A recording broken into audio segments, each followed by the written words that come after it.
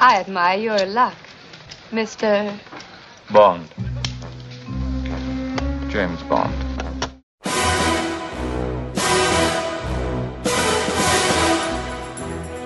This never happened to the other fella. For your eyes only, darling. Whoever she was must have scared the living daylights out of her. What of you?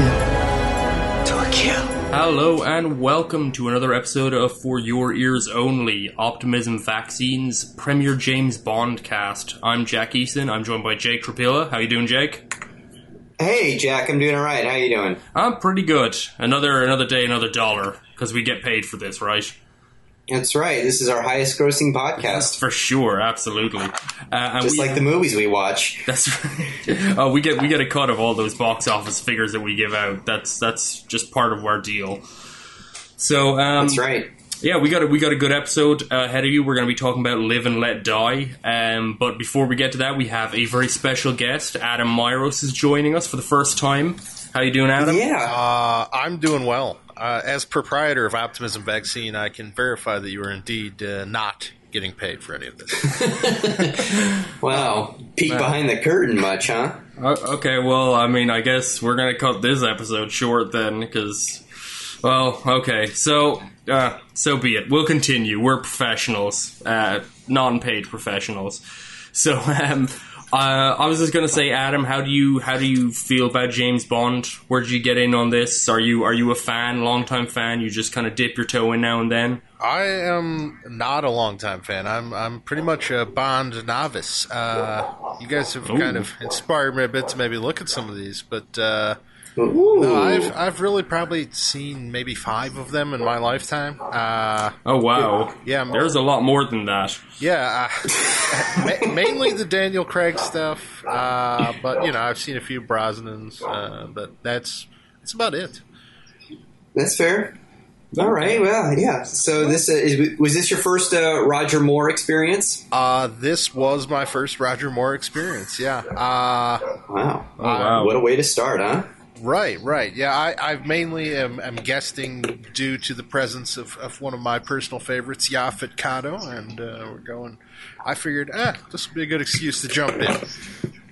For sure, absolutely. Well, we're going to jump in just a second. Just wanted to give a shout out before we get into the main event to the late Eunice Gayson, who passed recently.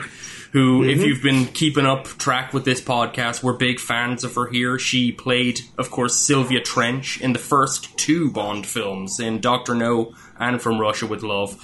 Recurring, she has the honour of being the first Bond girl. She passed away recently at the age of 90, but Sylvia Trench will remain forever entrenched in our hearts. As, honestly, the only woman in James Bond history who's probably hornier than James Bond. Which is a remarkable feat. Honestly, and a lot of people remember that, of course, the iconic introductory line of the names Bond, James Bond, was him responding in kind to her introduction of the name's Trench, Sylvia Trench. Honestly, she should have gotten her own series of films. She was great. But in any case, we missed. Yeah, a shout out from the fans. 90 years is pretty good innings, but pour one out for Eunice Gayson as you listen to this one, and maybe pop on From Russia with Love or Dr. No when you're done. Just relive the good memories. But anyway, that's our little ode to James Bond fandom. So we're going to jump right in for Live and Let Die. This is, of course, the first Roger Moore James Bond. This was a big shift in the series, and. Well, it's kind of crazy. I suppose we should discuss just before this. There always seems to be the discussion of who was going to be James Bond. United Artists were pushing for an American with Clint Eastwood, Paul Newman, Burt Reynolds. All people you could absolutely never fathom being James Bond were all put out there. Broccoli and Eon Productions kind of held fast. They wanted a British actor, which honestly made sense. A lot of the American actors turned the role down because they're like, I think he should be British. So, not that half the actors who played James Bond were actually English in the first place, but from the colonies and so on. So, they eventually settled on Roger Moore. They tried to offer Sean Connery, I think it was over $5 million to return, which is funny money in the early 70s. Actors weren't paid that much. That just didn't happen, and he turned it down. So Roger Moore, who'd been on the cards before, eventually became the James Bond. And Jake, what are your thoughts generally on the Roger Moore era? How does he match up? What's your first impressions? I am a longtime fan of Roger Moore. I love how fun he is, how fun his films can be, even though they're probably objectively some of the worst films in the entire series. But he's always game to go along with any crazy scenario, whether it's dressing up like a clown or riding an aircraft through Venice.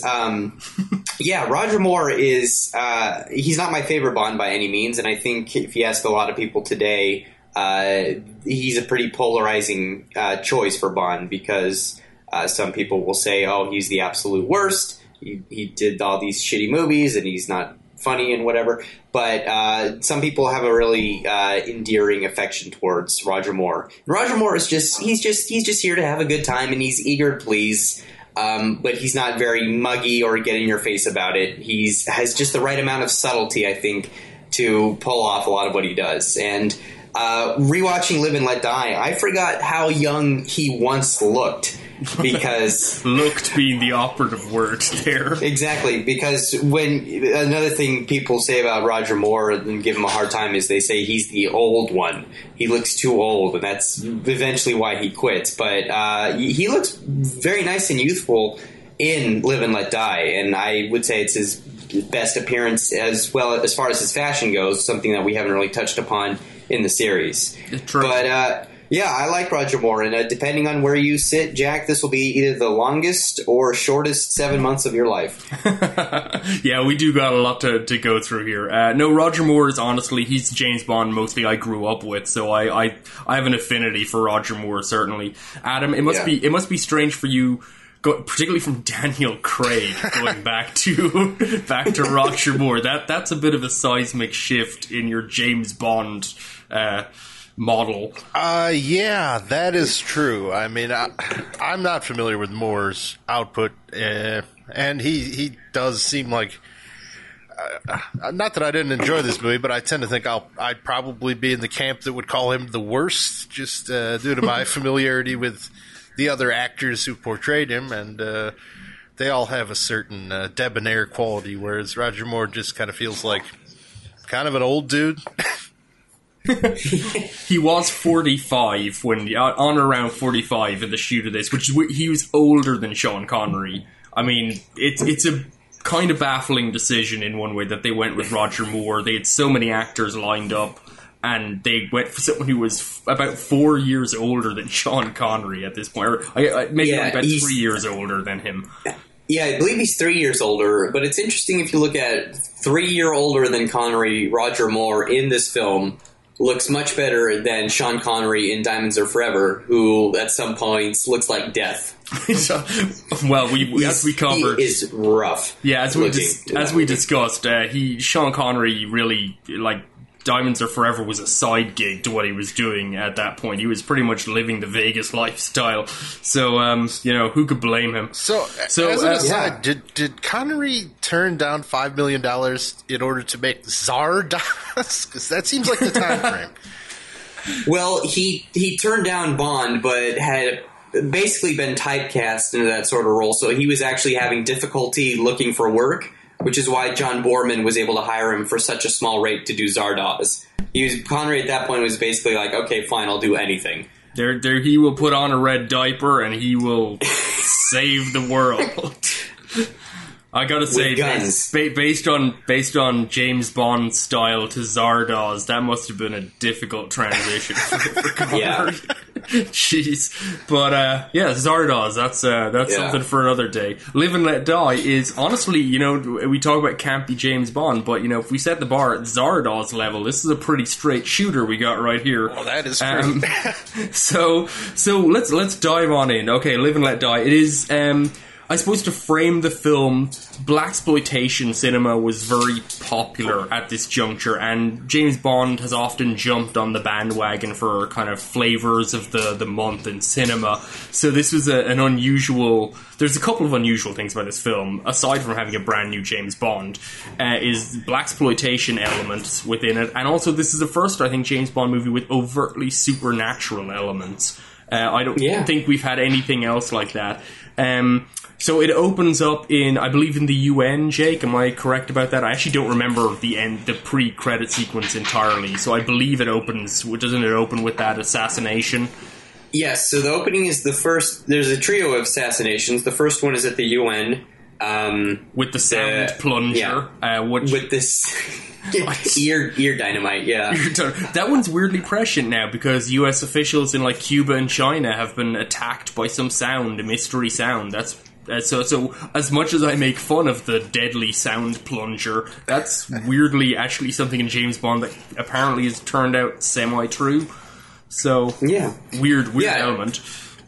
So there's the UN meeting. The British representative is killed, and Yaphet Kotto is there representing the fictional country of San Monique. He's seated alongside Jane Seymour, who will be our Bond girl.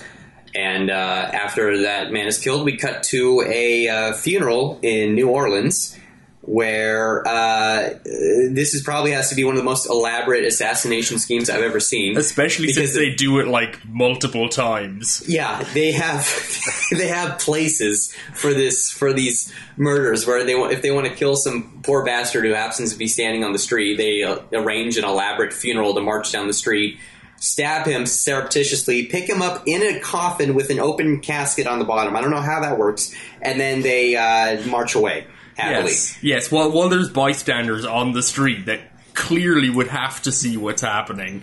But yes, that's so. We have a trio of assassinations who we find out are all agents, British Secret Service agents, or British representatives, which means that Bond has to get on the case. I don't want to talk about the opening credit sequence. It's directed by... We're forgetting the third assassination. Sorry. I thought a lot of with people the rubber died. snake. Yeah.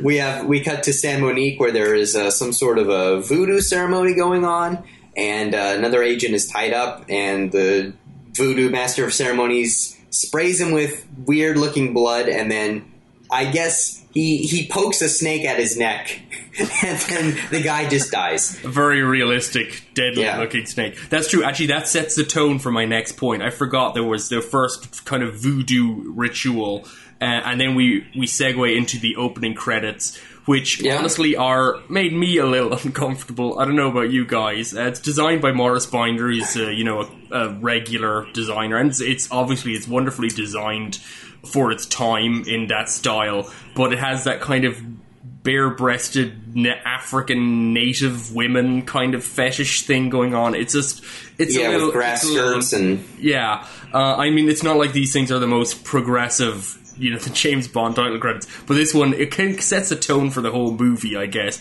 which is that this is kind of a racist movie. It hasn't aged brilliantly. It kind of awkwardly piggybacks on blaxploitation. But we'll get into this. But anyhow, it's sort of it's a James Bond opening credit. So Adam, what are your thoughts watching this strange and surreal film? What is running through your head? It gets off to a start, that's for sure. There's a lot going on.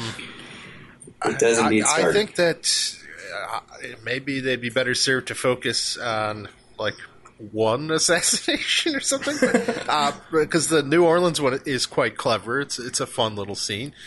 The rest of it is again just a bit much. Maybe even the UN one fits because we want to establish Yaphet Kotto's character there, but exactly, the voodoo thing, all the voodoo thing. There's so much voodoo going on in this movie that really does not age well. Again, doesn't do the film any favors at all. But it is a little telling that all of it's set in a San Monique, which doesn't exist. They didn't even name a country or want to attach a country to it, which is always very telling.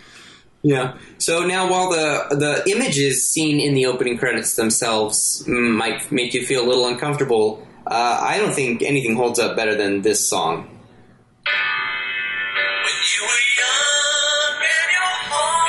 Yeah. You see, now I'm gonna be angry about this because honestly, I don't like this theme tune. What? I've never liked this song ever. I'm sorry. Really? Wow. Yeah. No. I'm just gonna have to keep playing it. Yeah. You let it run. Let it run. No. And I don't know exactly why. It's just there's a tonal incongruity to it for me. It is the first rock song of James Bond's kind of within the genre. But honestly, it just got the orchestration on it's just a bit weedy for me. And Paul McCartney saying "Live and Let Die," like I was listening to it and I was just thinking it could just well be Paul McCartney going, "Go to your room," and like get upstairs and then you're grounded. Like it's just there's no threat to it at all. And I thought it was actually interesting. I found out that originally they hired Paul McCartney to do the title song, but Albert Broccoli and Harry Styles thought that they didn't know he wanted to sing it as well, and they got another singer to perform it, and then Paul McCartney insisted he sing it or else he wasn't going to sell them it, so they had to let him do it. And the other version appears in the film. A nightclub singer sings it. But yeah, it's not like I really hate it. I think it also maybe has something to do with the fact that I was like 1991 is about where I started getting concrete recollections of pop culture, and Guns N' Roses were like top of the charts at that point, and "Live and Let Die" was the song. It was "Live and Let Die" and "Smells Like Teen Spirit" were like everywhere you went, and it's one of the earliest kind of like rock music I really latched onto. And honestly, say what you will about Guns N' Roses, but their song has at least a kind of an energy to it when the song is about basically saying like, just take care of yourself and let everyone else die. I don't get the Paul McCartney version. But obviously, Adam, what do you think? Are you siding on the Jake or the Jack side of this divide? I'm somewhere in the middle. I think it's a pretty great song and it fits, but there's points. I think they could have utilized it a little better. Like I think the bridge in this song is particularly wonky, and then probably should just not appear in the film. That rap breakdown. Yeah, that's not great. It doesn't belong in the movie. I mean, I could see how it would play on the radio, but it just doesn't. Tony McCartney knew to drop the bass, but alas, Well, I'm glad you mentioned that, Adam, because this is a new segment I don't have a name for yet, where I'm going to chart the Bond themes as we go through them, something we have not started yet, but this peaked at number 9 on the UK charts, and then in the US, it peaked at number 2 on the US Billboard 100. Not bad. And it also earned the film its solo Oscar nomination for Best Song. Yeah, that's right. I honestly thought it would have been higher. I had looked into this myself out of curiosity, because it's the only Bond song that you'll ever hear that I could turn on the radio tomorrow and hear it play. So in my mind, I'm like, oh, this has got to be like the highest charting Bond theme. And it turns out it's not as you go forward, but you gotta remember, Adam, "It's a Wonderful World" by Louis Armstrong is a Bond song.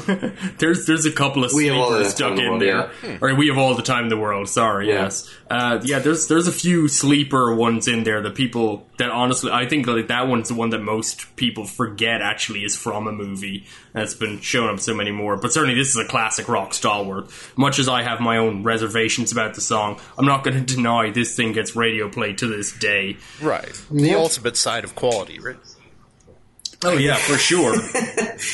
Shorter than Freebird. Yeah, so going back to the film, one thing we did not mention, and because he does not appear, Bond is nowhere to be found in the pre-credit sequence, which is a first for us.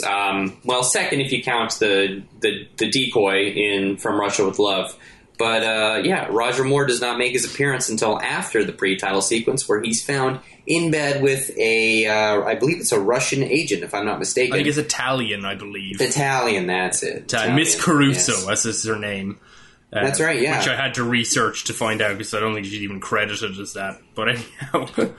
Yeah, you will never find a more low-key introduction than Roger Moore, because if you recall back to On Her Majesty's Secret Service, they are doing everything they can to sell the pants off of Lazenby as Bond. They're giving him all the introduction angle. He's got the line. There's an action sequence. Here, Moore is just, he's asleep when he's introduced as Bond. He's canoodling with an agent in bed.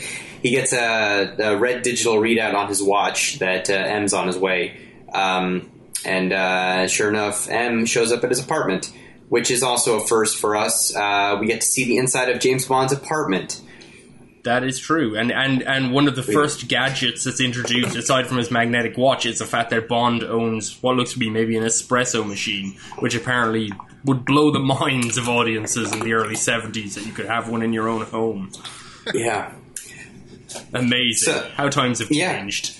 So yeah, this becomes a very gadget-heavy Bond film, and it's the only Bond film during his tenure where Q does not appear once. For sure. This is a very weird one, because, and reading into this, because I was surprised that Q doesn't appear in this film, and this is the first film. Desmond Llewellyn wasn't in the very first films, but the same character was introduced as Major Boothroyd.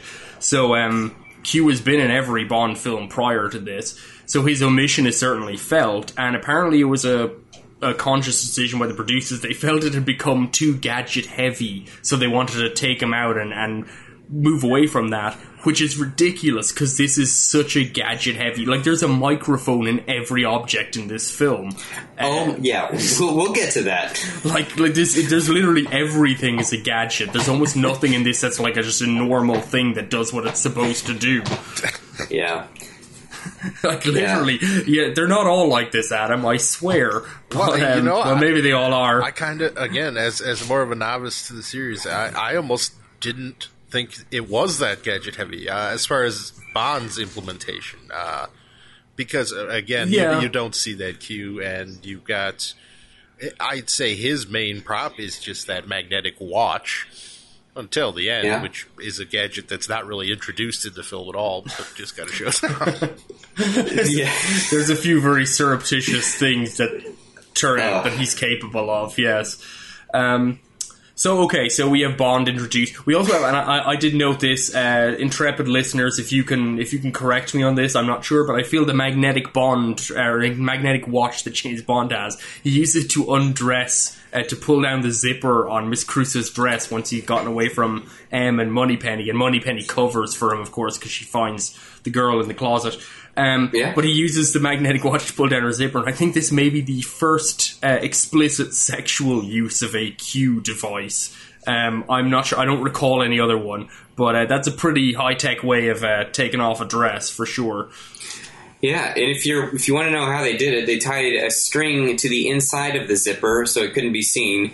And the prop master lied on the ground and pulled the zipper down, and then Bond just mimed lowering the watch as if he was doing it himself. Yes, and apparently, in terms of other gadgetry on the set, Roger Moore's wife was watching that woman like a hawk throughout the whole thing. She was supervising her husband on set. That must have been uncomfortable for everyone involved, probably. Yeah, so Bond essentially has to go to New York to investigate the death of one of his agents. His taxi cab is tailing a white pimpmobile. And I love that they use the word pimpmobile, that they literally just look at the car and just go, that is a pimpmobile. That's a pimpmobile. Like, that's a descriptor you can put out over the radio, and people are like, I know exactly what to look for now. I see it. It's got the leather interior upholstery. Yeah, it's an impressive looking car, for sure. Yeah. The car, it's armed, the side mirror is armed with a dart and a scope, which kills his driver. That's right, and I believe this is the first kind of official introduction. Because I don't think Baron Samedi didn't appear in the pre-credits sequence, so I believe this is the first introduction of one of the henchmen, who is Whisper, played by Earl Jolly Brown, who is his superpower is basically that he can barely talk. And that's his defining characteristic. His name is Whisper, and he talks very quietly, and that's it. And he's the driver of the Pimpmobile, and he assassinates James Bond's driver, leading Bond to nearly crash in the New York interstate. Although honestly, that kind of driving from my time in New York looks pretty standard there. I'm not sure anyone else would have noticed, to be honest. But so be it. Bond manages to regain control of the car, and immediately his welcome to New York has begun.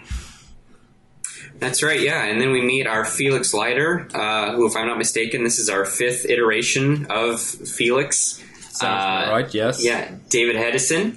The one of 2 Felixes to play the role twice. He shows up again in License to Kill, which also shares a lot of similarities with the novel of Live and Let Die, which is probably why they brought him back. But Bond is basically raising hell in his time in the U.S., and Felix Leiter's one job in this movie is basically just to get frantic and upset at everything Bond does and just put him on the plane so he can go to the next location and ruin whatever is going on there. Where are we? So yeah, certainly Felix Leiter is he's a much more active role in this. Adam, just to clarify, Felix Leiter is he's kind of Bond's general American sidekick, a CIA sidekick, operative assistant. But honestly, his roles, it's weird, his roles tend to be very depressed in a lot of the films, even when they're in America, where you would imagine Leiter has far greater jurisdiction. But he's always there to help Bond out. And this one, he honestly, I think, plays more of a role. He doesn't really get his hands dirty, but he's kind of there to whisk, as you say, Jake, whisk Bond away to get on an airplane or get wherever he needs to be. Yeah, he's some sort of a liaison, if you will. Yeah. Exactly, yeah. He shows up in a lot of the novels as well. So during this time, I believe it's about here we meet all of our henchmen. So we've met Whisper. There's also Tee-Hee, a man with a gargantuan claw for a hand, and he wears sharp, bright red jackets and has a hearty laugh about him. I really like Tee-Hee. I think he's a very memorable villain, or henchman rather. I also like when the henchmen aren't exactly silent, because you can have it 2 ways. You can have like your odd jobs or your Jaws, who are the mute, silent, indestructible henchmen. But I like when henchmen are very garrulous and have conversations with Bond as they're trying to kill him. It's like they're walking the line by having one of them who just whispers. Yeah, Can we talk anybody about home? This Tee-Hee fellow? Sure. What's on your mind? Presumably an expensive film, yes. You could say that. Why does he have like one arm that's like 7 feet long? This is among cinema's worst atrocities in the false arm department, I would say. It's something, probably he put in a custom request. He wasn't able to reach the remote with the original one, so they added a couple of extra feet just to be safe. It's worth mentioning all of these actors, from Yefa Kodo to T. Johnson, played by Julius Harris, and Whisper Earl Jolly Brown. These are all blaxploitation regulars. They've all appeared in numerous of these films. T. Johnson as Julius Harris is interesting too, because apparently he's a dancer by trade. He worked with like the New York Ballet, among other things, and now he's strapped with as Adam points out, a ridiculous pincer arm. But he does look like he's having a great time, and I agree, Jake. I think he's definitely one of the high points of the film. I think no one's going to forget old Tee-Hee. Why he's That's called. Right. I didn't pick up his name was Tee-Hee during the movie. I only found that out later. I don't know if they ever referred to him by name. I must have missed it if they did. I think it might be mentioned once, but I'm not 100% positive. Anyways, Bond tracks down the Pitmobile at an occult store called Occult, and then he manages to tail it to a club called Filet of Soul. And on his way there, pretty much everybody on the street has a hidden microphone tucked away into whatever personal belongings they have, so that they can contact the owners of the Filet of Soul and say, he's turning left on 5th Street, and basically pinpoint Bond's whereabouts. So Bond is always being watched and commented on. He's always being tracked, rather, throughout the film, which is, I don't know if that's offensive, like the all black people know each other trope. Yeah, but it did kind of feel like the whole of Harlem was a criminal enterprise.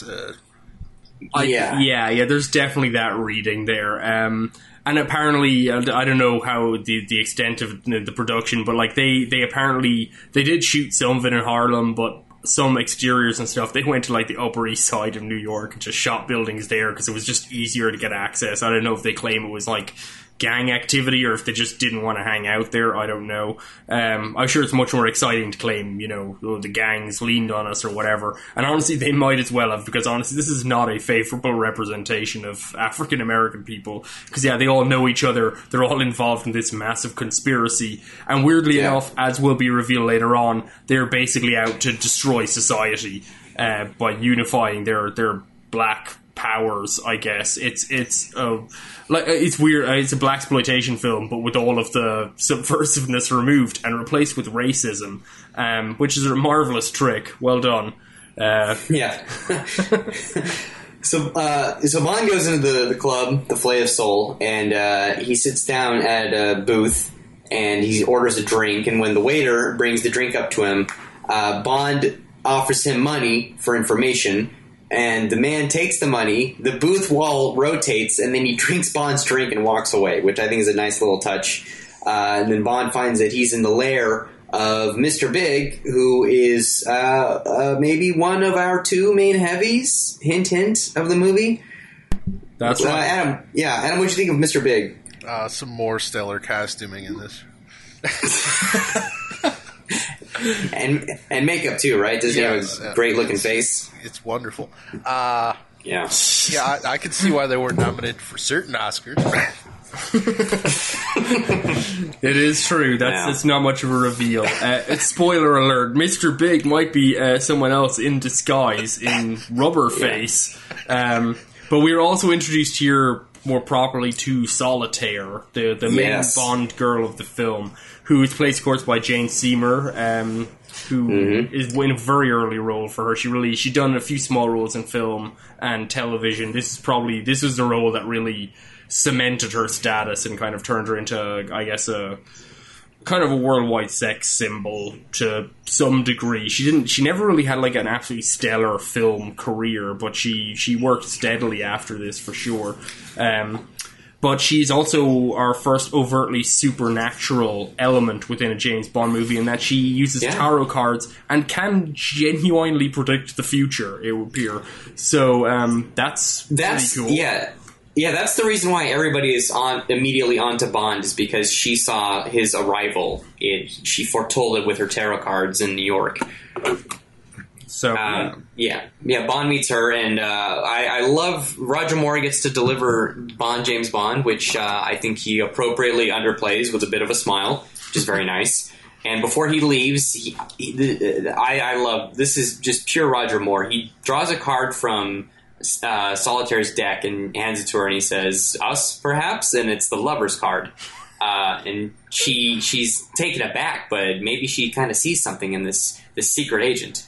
There's a bit of ambiguity there for sure, because yes, later on Bond pulls a trick on her, on the seer of the future, which is a little bit unusual. So Bond is obviously assigned, his henchmen are assigned to kill Bond, to get rid of him. So obviously they successfully kill him and the film is over, because why wouldn't they?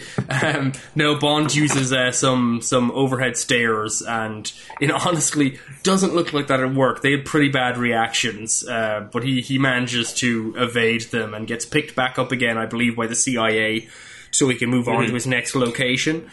Yeah, Strutter. That's the CIA agent. Strutter, he's pretty cool. Yeah, so meanwhile, Bond is then paired up with an agent, giving the best performance in the film, Rosie Carver. Oh, God. Another blaxploitation veteran. This is terrible. An interesting fact about this film, actually, looking at it, is the original script by Tom Mankiewicz had Solitaire was actually going to be a black woman, and Rosie Carver was going to be white. And that was nixed, or was swapped, because it was felt that for distribution internationally, and honestly probably in the UK and America as well, it was just kind of deemed a little bit too out there for Bond's main squeeze in the film to be African American. So they swapped that around, and Solitaire is played by Jane Seymour, and Rosie Carver becomes an African American character, and she's a CIA agent. She's apparently a brilliant CIA agent who graduated top of her class, etc. Except that she apparently is terrible at she's scared of everything. She does carry an enormous gun. I will give her that. That's a very impressive gun that she has. It looks like she's never held one before. She is an unfortunate prop in this film. She really gets very little to do. Yeah, mostly she's just there to react to the occult items that they find. Like for instance, they find in Bond's hotel room there's a hat with bloody feathers on it, and she starts freaking out at it. And then Bond picks up and says, I wrote it down, "Don't worry, darling. It's just a small hat belonging to a man of limited means who lost a fight with a chicken." Elementary, my dear Watson. Yes. Yes. So we have Rosie Carver. She turns out to be a double agent. Spoiler alert there. Yeah, let's just say she gets killed off later by one of the voodoo scarecrows in the movie. Pretty much. One that shoots darts. Bond inexplicably still manages to sleep with her, because apparently even though she's a double agent, she's so terrified of everything or wants to lull him into a false sense of security. But honestly, it never looks like she knows what she's doing. It's very awkward, but they sleep together, and then she dies, and then that's it. Never mentioned, like, there's no... So, like, basically just dumped out of the film instantaneously. Really, really unfortunate, honestly. In that, honestly, Gloria Hendry, who...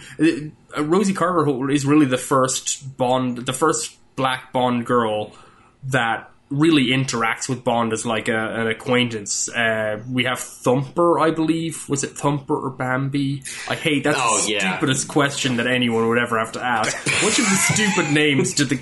Okay, Adam, just to let you know, in Diamonds Are Forever, Bond was beset by 2 female assassins, 2 deadly women, steeped in martial arts, capable of killing anyone with their bare hands, who chose to name themselves Bambi and Thumper.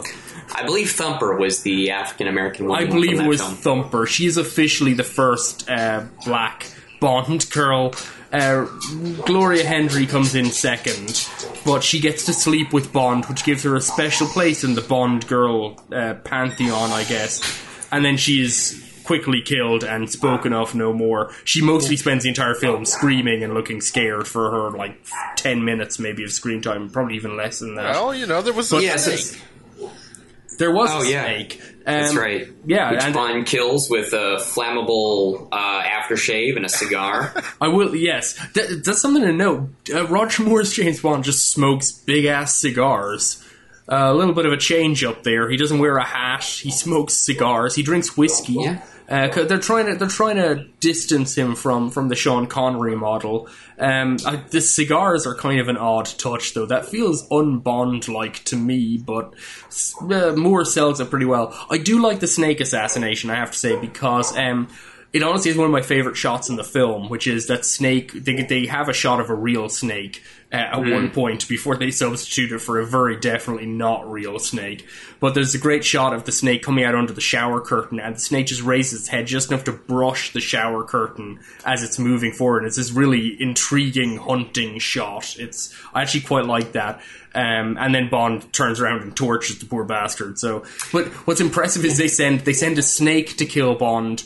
And then they also send Rosie Carver to kill Bond. And they also send a henchman delivering other things to him. They're doing a lot of work here when they have someone who can see the future. Yeah, and guns. And guns, yeah. Really, there's no reason why a man could... They own the island. The whole of the island is pretty much just Mr. Big, Dr. Kananga's playground. They could have just walked in and shot him and then gotten rid of him. But apparently that would be rude, I guess. They might get a bad review on TripAdvisor for their hotel or something.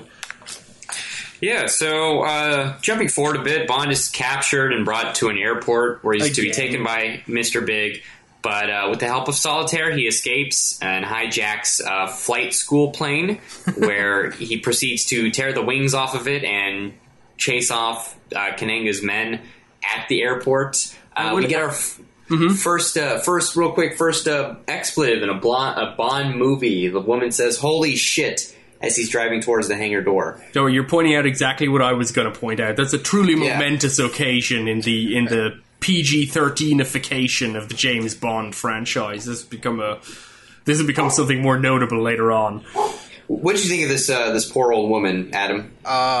This is when the movie really starts to amp it up with the zaniness, I think. You're not wrong. Yeah, it starts. It's entertaining. I'll grant it that. It's not necessarily what I expected going in. Felt like something more like Flint or something. But yeah, Should say we did skip the part where Bond sleeps with Solitaire by basically stacking a tarot card full of lover cards, which presumably means that he bought 50 packs of tarot cards, picked out the lover's card, and put them all in his deck. The British taxpayer will foot the bill. This is a deeply shitty thing that James Bond did.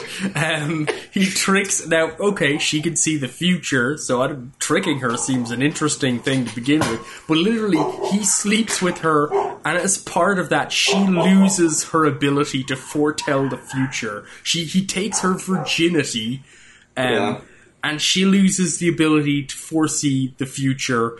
It's a very awkward sequence. She's game, basically, because he lies to her, so she thinks the tarot is telling her to do it. But okay, it's not okay at all. It's a very shitty thing. Right, no. But there we go. It's James Bond. I'd be lying if I said this was the shittiest thing James Bond has ever done to a woman. I'm not sure we should maybe try to run down a top 10 of that at some point. I think we should not. Well, it's not exactly the most progressive piece of writing either to make the character lose her powers upon losing her virginity. It's an odd trope to indulge in. It's to be fair, I suppose in a film that concerns itself with a very broad sketching of voodoo and various other whatever. As well sure, all the it all makes sense. Yeah, there you go. And her mother lost her sight, presumably getting pregnant with her. So, and that's actually kind of a weird one, actually. Which must mean that, Mr. Big has probably had her since she was a small child. Yeah, using her for clairvoyance. I think he should have just gone the extra mile and had her outfitted with a chastity belt or something. Yeah, it's kind of weird anyway, because Yaphet Kotto is 33 in this movie. He's pretty young as an actor. He's actually notably one of the youngest actors to ever play a Bond film, maybe the youngest. So yeah, that's kind of weird that he knew this girl's mother. That's strange, but I guess his age is who knows, with voodoo and everything, perhaps he's just got a wonderfully youthful visage. So anyway, well, let's get to Mr. Kotto. So Bond goes back to the Filet of Soul. He sits at a chair adjacent to the stage, where I did not write down the name of the performer, but there's the other version of Live and Let Die. It's being sung by the woman on the stage. And much like the booth that Bond sat in earlier, he happens to sit at the one table that is equipped with a trap door to go to Mr. Big's lair underground. And he just disappears, and the wait staff just put an empty table in his place.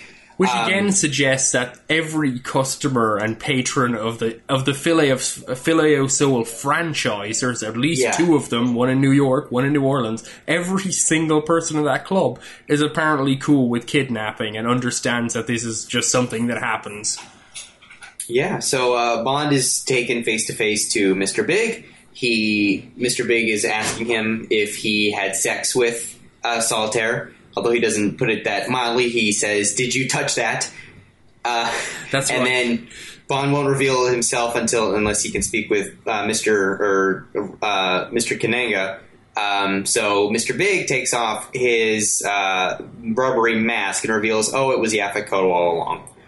Yes, to the surprise of, I would say, nobody. The makeup is phenomenally bad. When he pulls off his makeup, you feel relief, because what's on his face prior to that just looks really uncomfortable and awful. So he pulls it off, aha, it was a mask all along. It's you're correct, it was. But yes, we finally clarify that Mr. Big and Dr. Kananga, the Prime Minister of Saint Monique, are one and the same, which is deeply troubling. It suggests that this man has political power, but also is cementing a drug trade in the United States, which again is really just... I was reading about this, and Tom Mankiewicz, who wrote it, got the idea to kind of steep the film in kind of the African American elements, because blaxploitation cinema was popular, but also, late 60s, early 70s, you had the rise of the Black nationalist movement, Black Panthers, and so on, radical leftist movements and civil rights on the tail end of the Civil Rights Acts in the United States. And honestly, he just uses all of that as an excuse to build a story that basically involves African Americans smuggling a bunch of drugs into African American communities to poison African American communities, which is, for anyone familiar with, say, the legacy of, Nixon and Reagan, etc., is just terrible, honestly. Not surprising, but terrible nonetheless. Maybe they secretly ran the CIA. Who knows? That's Oh, maybe. Maybe there's a bigger conspiracy going on for sure. How deep does it go? Yeah. So, anyways, for Bond's punishment, again, instead of just shooting him in the back of the head, they take him to a gator farm where they plan on stranding him at an island in a. I love that they have a gator farm. They just have one available. They have a gator farm. They have a drum filled with raw chicken to feed the gators. It's this scene honestly gives me, because Tee comes out with his pincer thing and he's picking up all this raw chicken and chucking it to the gators, and honestly, I'm just looking at that going I really hope he washes that pincer afterwards, because that's a food safety violation waiting to happen. That's gross. Don't get a fork. Pick up a fork in your pincer and use that to chuck raw meat at a bunch of gators. I do appreciate that they found this gator farm early on in production and incorporated it in. And actually, Dr. Kananga, the bad guy, is named after Ross Kananga, who's the man who runs the gator farm in real life. They were that taken with him as a character.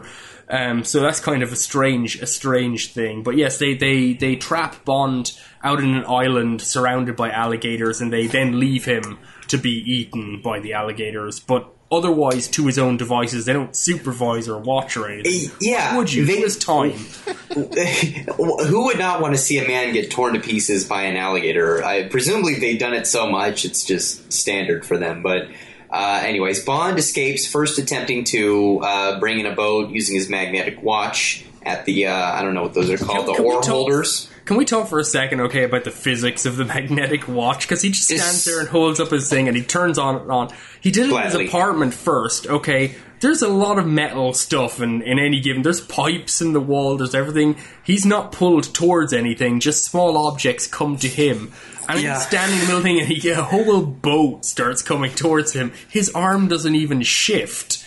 This Bond, he works out for sure. Maybe he can control the power on it, but you're right. If he can get that boat, then I think all of the knives and silverware should have flung from his kitchen into the Italian agent's back. I feel like the fillings in his teeth would be sucked into it first. I don't know. It's a bit far fetched in a film that I think we can all agree otherwise very straight laced. Oh yeah, guys. Yeah. I think I have heard you talk glowingly about some of the action sequences in these films. Now, this one, I just wanted to point out how seamlessly the stunt doubles are added into this thing. I get the sense that Roger Moore did not come within 5 miles of an alligator during filming. No, I believe it's Ross Kananga, the gator farm owner. I believe he put on a pair of... was basically Roger Moore's leg double, and he ran across the backs of gators. So, for all intents and purposes, it is a real stunt that they're doing. But you're right, Roger Moore is nowhere near that island.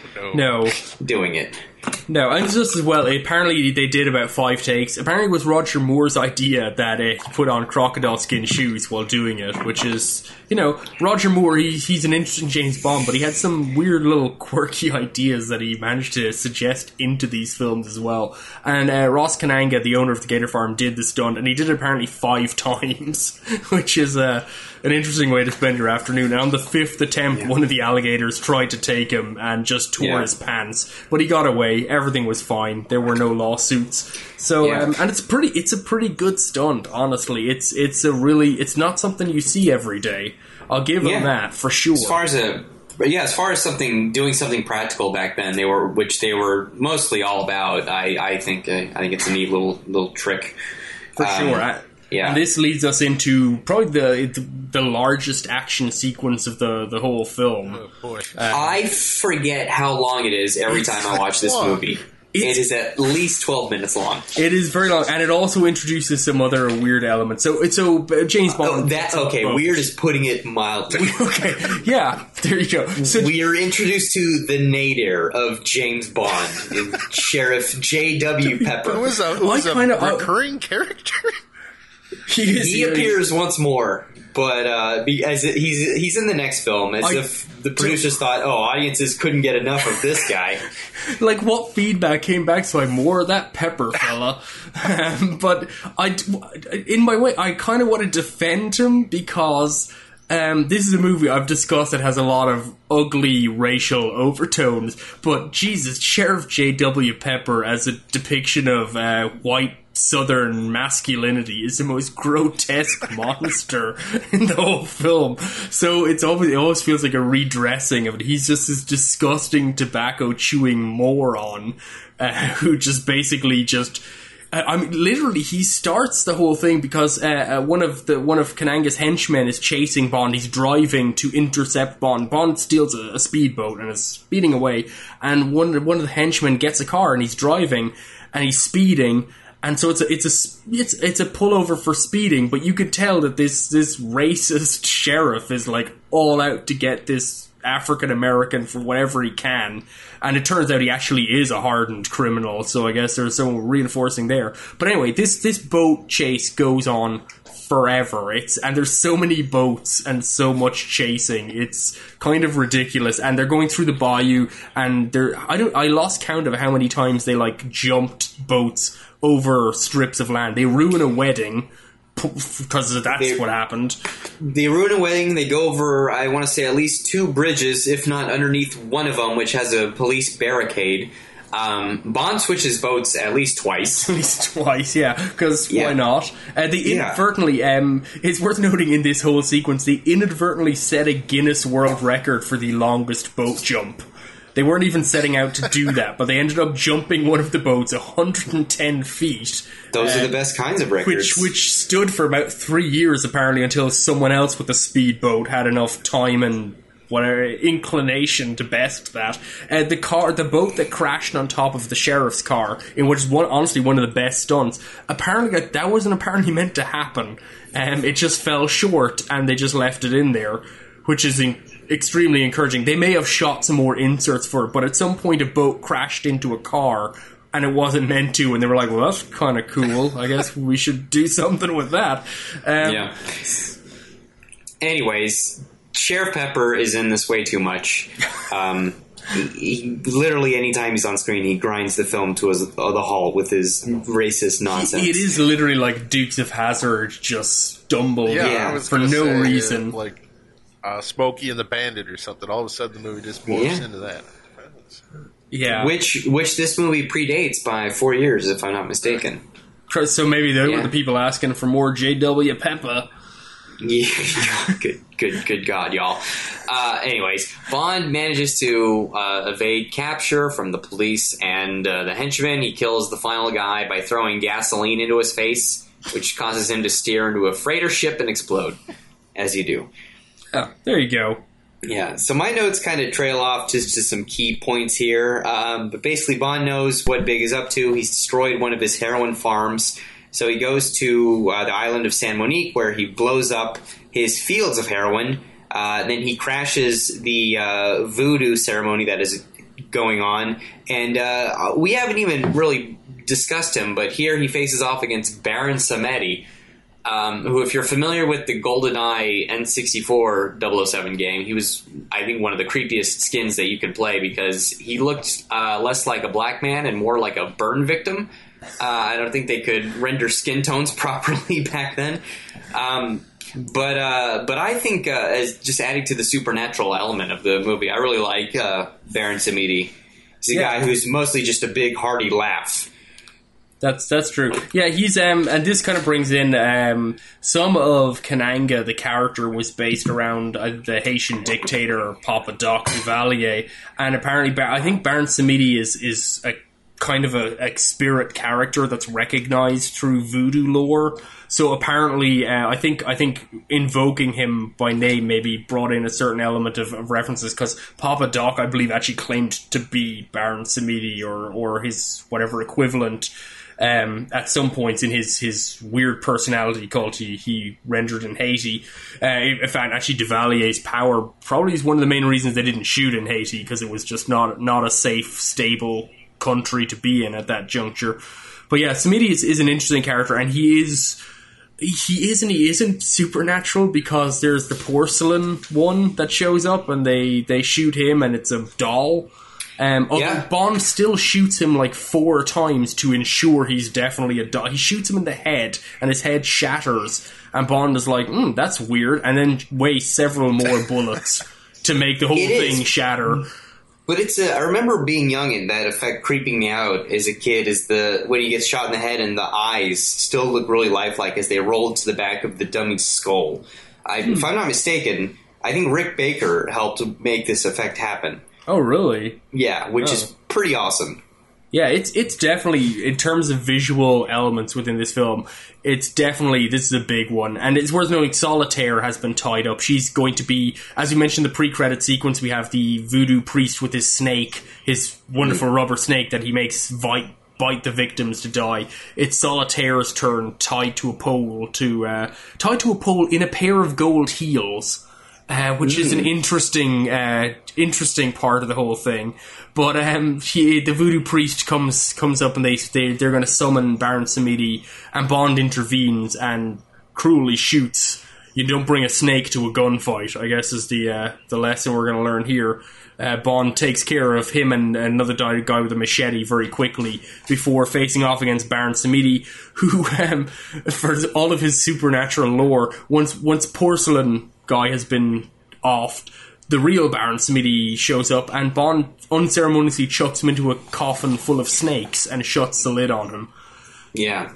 They're set up to have like this big fight, and Bond just basically sidesteps him into his death. Yeah, and apparently Jeffrey Holder, who plays Baron Samedi, was deathly afraid of snakes, which I wouldn't hold against anyone, and only agreed to do that because there were real snakes in the casket, at least a few of them. He literally only did that stunt because apparently Princess Alexandra was visiting the set that day, and he didn't want to, he wanted to save face when a royal visit was occurring, so he was willing to be dunked into a friggin' box full of snakes.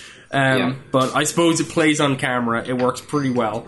But after that, Bond makes his way down into Mr. Big's lair, or Dr. Kananga's lair, where he's captured yet again and held at his mercy. Yeah, he's really bad about that here. Honestly, I feel like there's a story through the whole Bond franchise of James Bond getting clocked violently in the back of the head because he doesn't look behind him ever. Yeah. And Dr. Kananga is examining some of the gadgets that Bond has brought with him, one of them being the shark bullet. Adam, tell us about the shark bullet. I don't know what the hell this thing is, or how it comes into the plot. It's just there. Like, it's a capsule, some sort of compressed air capsule that factors into his escape somehow. I feel bad at this point because I think it's roughly introduced when Bond has another sidekick. Quarrel Jr. shows up earlier in the film. We glossed over that a little bit when Bond gets to the island by hang gliding in, and he's brought out on a boat by Quarrel Jr., which is of course a clear reference to Quarrel. The man is his sidekick in Dr. No, the very first film.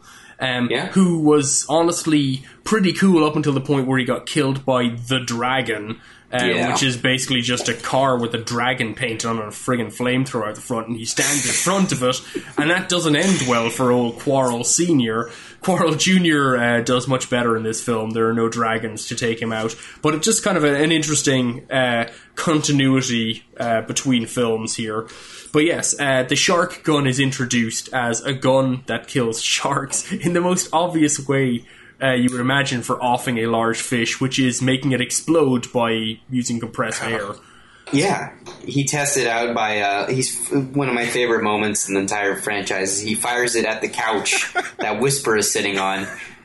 Poor Whisper is catapulted into the air as the couch below him inflates and pops. And Yaphet-Kotto goes, ingenious!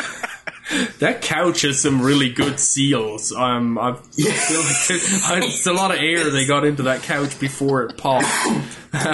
Yeah. So that brings us to the finale with James Bond with Solitaire still in her gold heels, as is appropriate, dressed for the occasion. Bond kills Whisper. Almost, I feel bad for poor Whisper because honestly, he's not the greatest character, but he pretty much just gets dumped into. Dr. Kananga reveals he's smuggling the heroin in these airtight submarine missile things. He's just shooting under the water that will go wherever he needs to, and he just dunks. And so James Bond dunks Whisper into it, and it closes. There's no real mention of anything after that, but since Dr. Kananga kindly mentioned that they're airtight, we can assume that Whisper probably suffocates, Yes, so he shall speak no more. And then we get to the finale, which, Adam, weigh in here. What happens to Dr. Kananga? Yes, Adam, tell us. Dr. Kananga, he goes the way of the couch. I guess you don't introduce a shark gun unless you plan to use it, but man. Yes, Chekhov's shark gun, as it's referenced. Yes, indeed. This is simultaneously one of the best Bond deaths and the worst. Oh, I will agree, but just say it's one of the worst. It's so terrible. Outlandish. It's ridiculous. The special effects for an inflated man, and they fast motion it just to because he flies up into the ceiling. Because apparently compressed air is also lighter than air, which is an interesting scientific touch. But he inflates. He's zooms up literally I'm thinking. God, I'm trying like Raiden in Mortal Kombat or something. Like some weird scene. There's some scene I'm thinking of with a dude similarly inflated, and it looks just as stupid.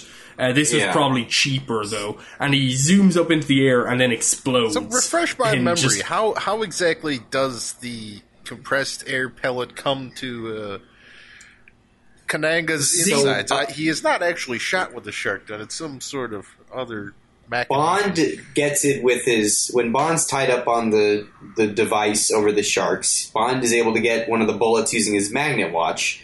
And then this is kind of bullshit because Bond uses a saw blade on his watch, which has never been established in any film, including this one, to cut free of his bindings.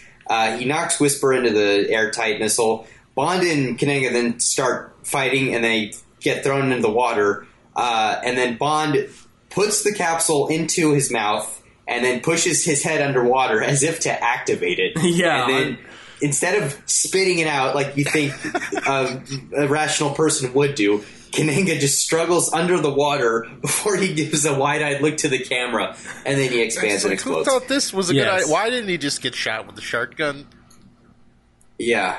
Who knows? Yeah, I've got to admit, it's a little bit risky, I would imagine. Does water activate it? Does impact activate it? Because it clatters up against his watch. I feel that's a risky move. If it came front first into his watch, he could have just ended up blowing himself into the tank of sharks himself. But I will point out at this point, I found a quote from Yaphet-Kotto talking about the film afterwards in 2012, so many years had passed, and he said about the film, there were so many problems with that script, I was too afraid of coming off like Manton Moreland, so basically he didn't want to complain. I had to dig deep in my soul and brain and come up with a level of reality that would offset the sea of stereotype crap that Tom Mankiewicz wrote that had nothing to do with the black experience or culture. Kotto said that he did this by drawing... So he said he did this by drawing on a real-life situation he was going through that saved me. I don't know what that real-life situation was. And then he did point out that the way that Kananga dies was a joke. The entire experience was not as rewarding as I wanted it to be. And I can only imagine that for Kotto, he's a very fine actor. And just prior to this, a film we've discussed on another podcast, Bone, Larry Cohen's film, which, Adam, I know you're a big champion of.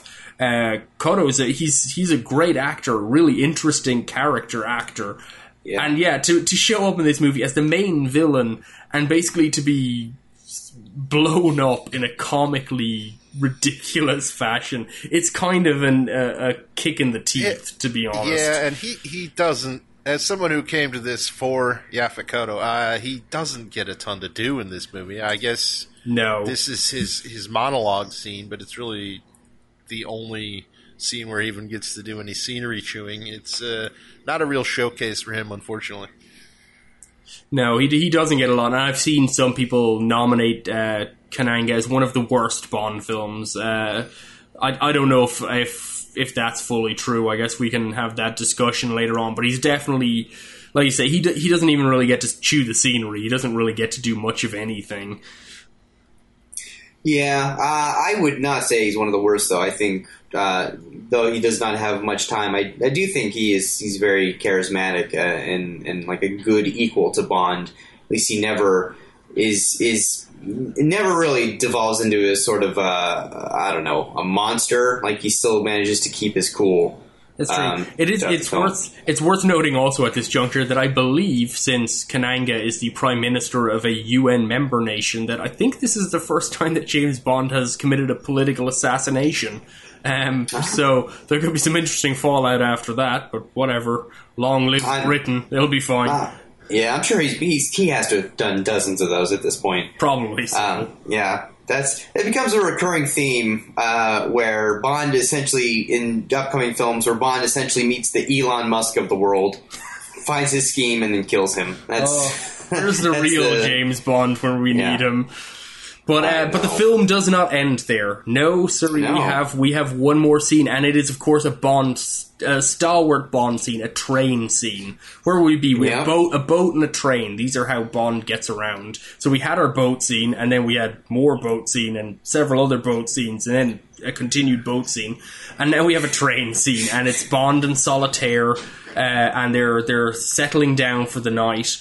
And who should show up? But of course, Teehee, who has not been dispatched yet, although he obviously didn't succumb to food poisoning from the raw chicken he was handling previously. So he's ready to go. Smuggles himself on a looks like an air mail bag. Yeah, that's how he got on the train. How does that even happen?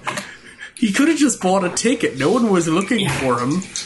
But no, he smuggles himself in a bag and then cuts his way out of the bag using his apparently razor-sharp pincer, which must make it really dangerous to pick up stuff, and then goes after Bond. So we have a weird gag inserted here where Solitaire is getting ready in her bunk bed, kind of in the fold-down bed, and she's waiting for James to hop on in with her to get down to some business. She's just lost her virginity, so obviously she's keen to follow up on that with much more action before she disappears and never is mentioned again, as happens to all of Bond's girlfriends. But in comes Teehee, and in the ensuing scuffle, before she even realizes anything's happened, Bond basically shuts her into Teehee shuts him into the wall, just folds the bed up.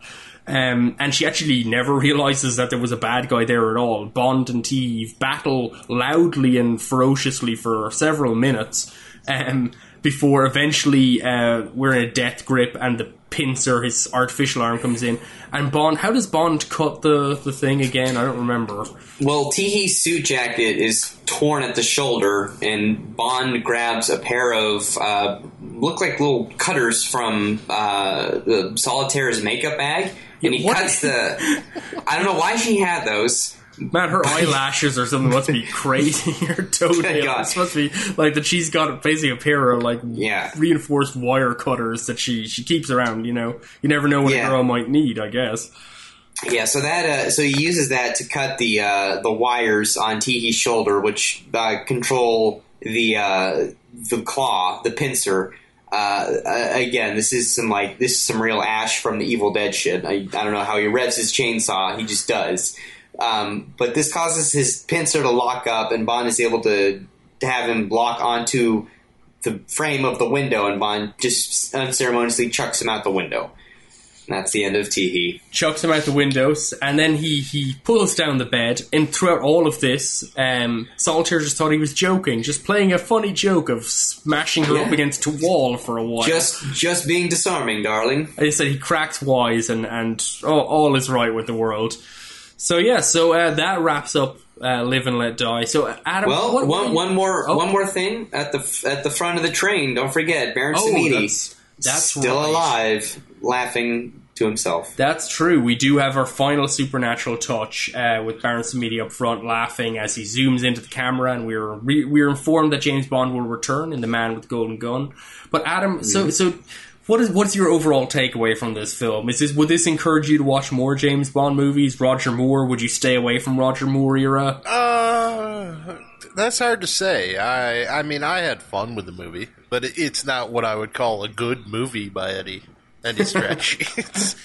It's problematic. It's awfully shaggy, that's for sure. Like the boat scene. It is 2 hours long. The boat scene is interminable at times, and this train sequence should not be in the film. Probably. I think we had a satisfying conclusion. I mean, as satisfying as Yaphet Kotto being turned into a parade float can be. But that was the natural endpoint for the film, I would think. And this train sequence is it's just like more in this film, which.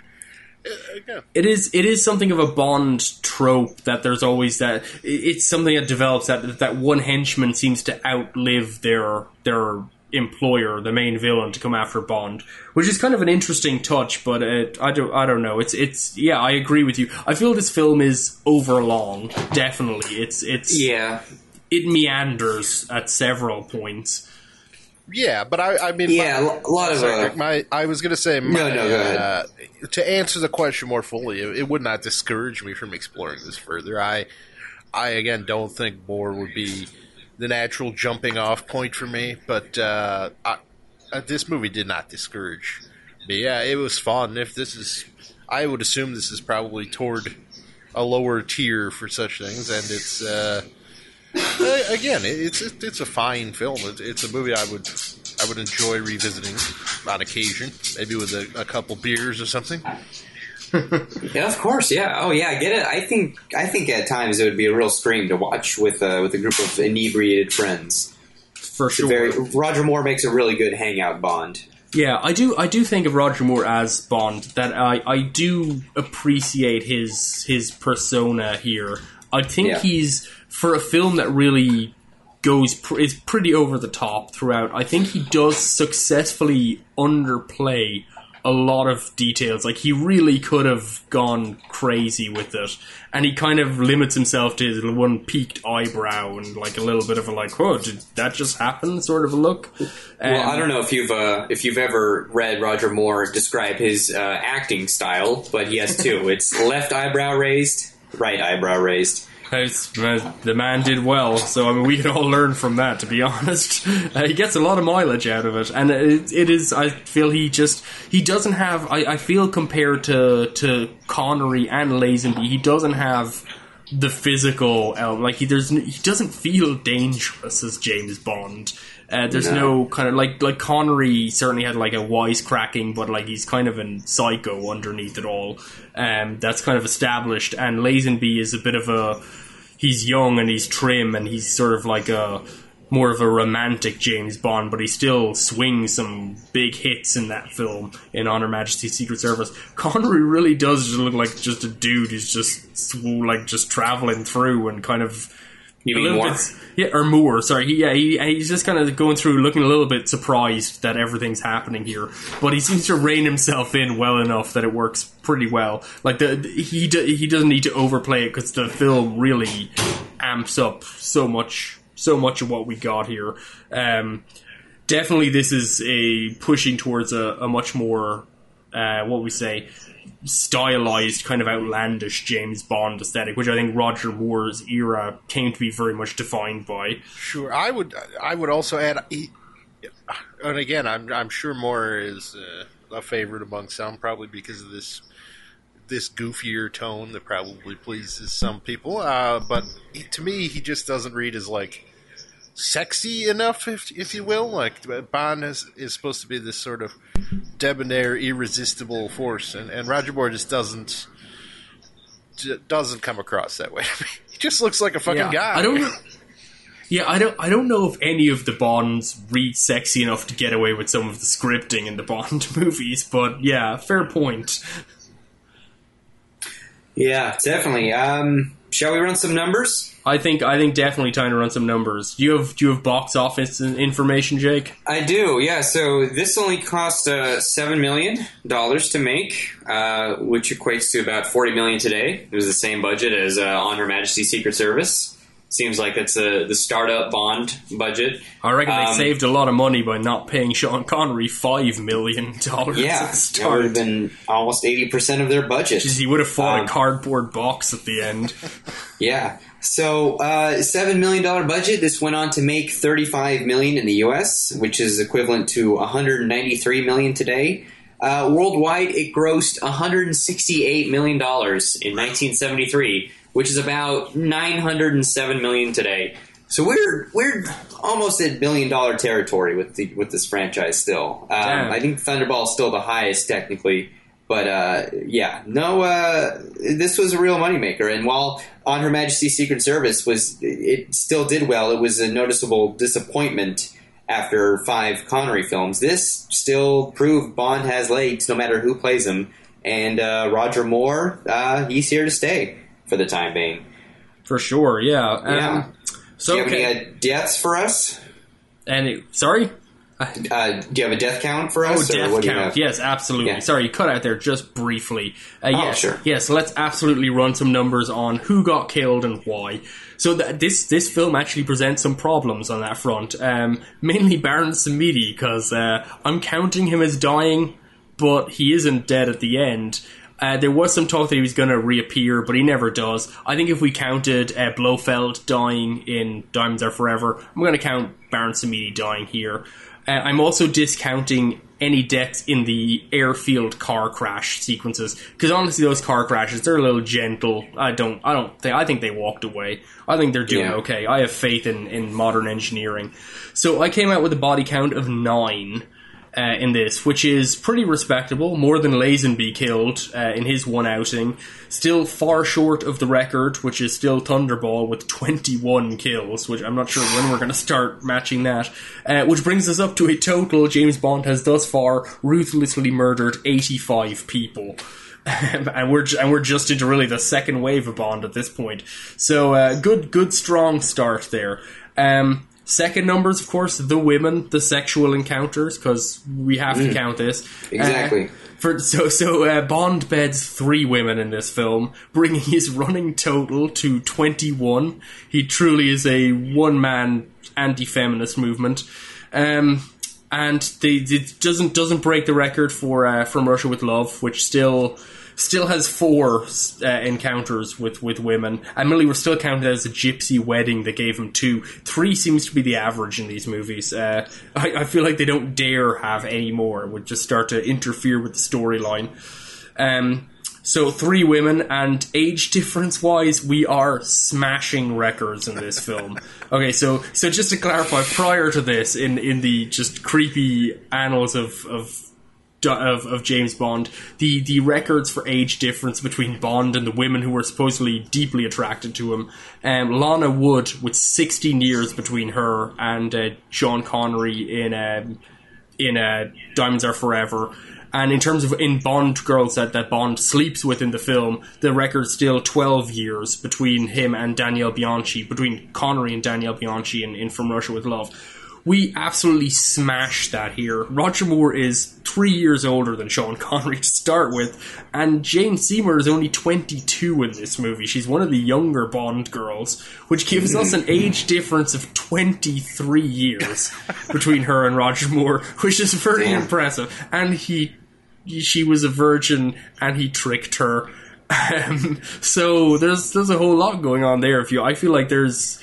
let's not unpack that any further. Honestly, all of his encounters in this, he sleeps with Miss Caruso at the very start, with Rosie Carver, and then with Solitaire. All of the age differences here are between 21 to 23 years or so. which is bigger than anything in any previous Bond film. So apparently they hired Roger Moore, who was a little bit older, and then decided to just go for younger women. So I don't know what exactly fueled that. But yeah, definitely a record setter on that. We're entering a whole new era of awkward for this. So I suppose with that left over, God, I don't know. Do we have any final thoughts, Jake? Anything else we've missed? Yeah, that about does it for me. Adam, do you have anything you'd like to add? Did you enjoy your time on the For Your Ears Only podcast? Yeah, it's been fun. I have a question. I noted that you said Bone was the previous year.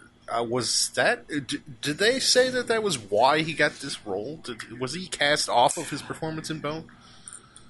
And I think to go one step further, I'm blanking on the name of the director of Bone. Larry I'm Cohen. sure you know it. Larry Cohen. Cohen, I believe, was one of the original choices to direct Live and Let Die. Oh, wow. So certainly Yaphet Kotto could have been a carryover from Bone. That would have been an amazing film. I'm intrigued by that for certain. Yeah. Instead, we didn't mention it, but this was directed by Guy Hamilton, who directed Goldfinger and Diamonds Are Forever. Yes, this would be his third of 4. He has one more James Bond movie in him. I feel like I don't know if it was Bone or I know Kotto had been. I think he'd already done, although maybe they came a little bit after. He was in stuff like Friday Foster and Across 110th Street. I think maybe they did come a little after, but all those blaxploitation films that kind of Kotto was always weird in that because honestly he's such a kind of charismatic kind of. Almost classically trained actor. He kind of, and I suppose they were in a lot of those blaxploitation films, but he always seemed, I don't know, just a little different to everyone else who was in there for some reason. And got brought into this and didn't really have any chance to be anything more than just kind of a trope for bad villainy. Sure. But yeah, absolutely. So yeah, Adam, you should come back again. We got some humdingers coming up here. I don't know, Octopussy, you know. Yeah, I think I do plan to join you guys a little later on, but probably once we get through this Roger Moore era. Yeah, I would say to the audience, understandable. Check out Larry Cohen's Bone because it's a fantastic film, and Yaphet Kotto is amazing in it. And we also discussed that previously in. An episode of the Outback Cast, episode 44, so you can go back and check that out. Oh, excellent. Yeah, absolutely. Yeah, highly recommend that film, and definitely, I think it would serve as something of a ready counterpoint to this film. Definitely these films were aimed at very different audiences, I think, but so I suppose with that, Jake, where can you be reached? I'm at Jake Tropila on all the things, JakeTropila. Adam, I believe you do not like to be found online, so we will leave you be. Just leave Adam. They can try. I don't make myself readily available, I'll say that. If you could track Adam down online, then he has to talk to you. That's basically the rule that we've established. That is the rule, yeah. He's like you get 3 wishes. That's if they want to get hold of me, they'd probably be best served to just email us at optimismvaccine@gmail.com. That's true. Well, Are you in charge of reading that? I thought we'd outsource that. Nobody reads that, but if we get it, I'll comb through it every once in a while. If someone's got... But when I said outsourced, that was pretty much what I meant. We do read our email, dear listeners, eventually. Sometimes we forget for a little while, but we get to it eventually. You just got to remember to write to us, and we can read it. It's true, yeah. Let us know what you think. Let us know if you have any questions. Let us know if any James Bond gadget has been used for sexual shenanigans prior to the magnet watching this one. I can be reached, by the way, on Twitter at realjackeason.com if you want to swear at me or tell me I'm doing a great job or tell me to shut up, whatever. So yeah, I think that wraps it up for Live and Let Die, Jake. So what's coming next? Well, For Your Ears Only will return with The Man with the Golden Gun. Until then, take care and good night.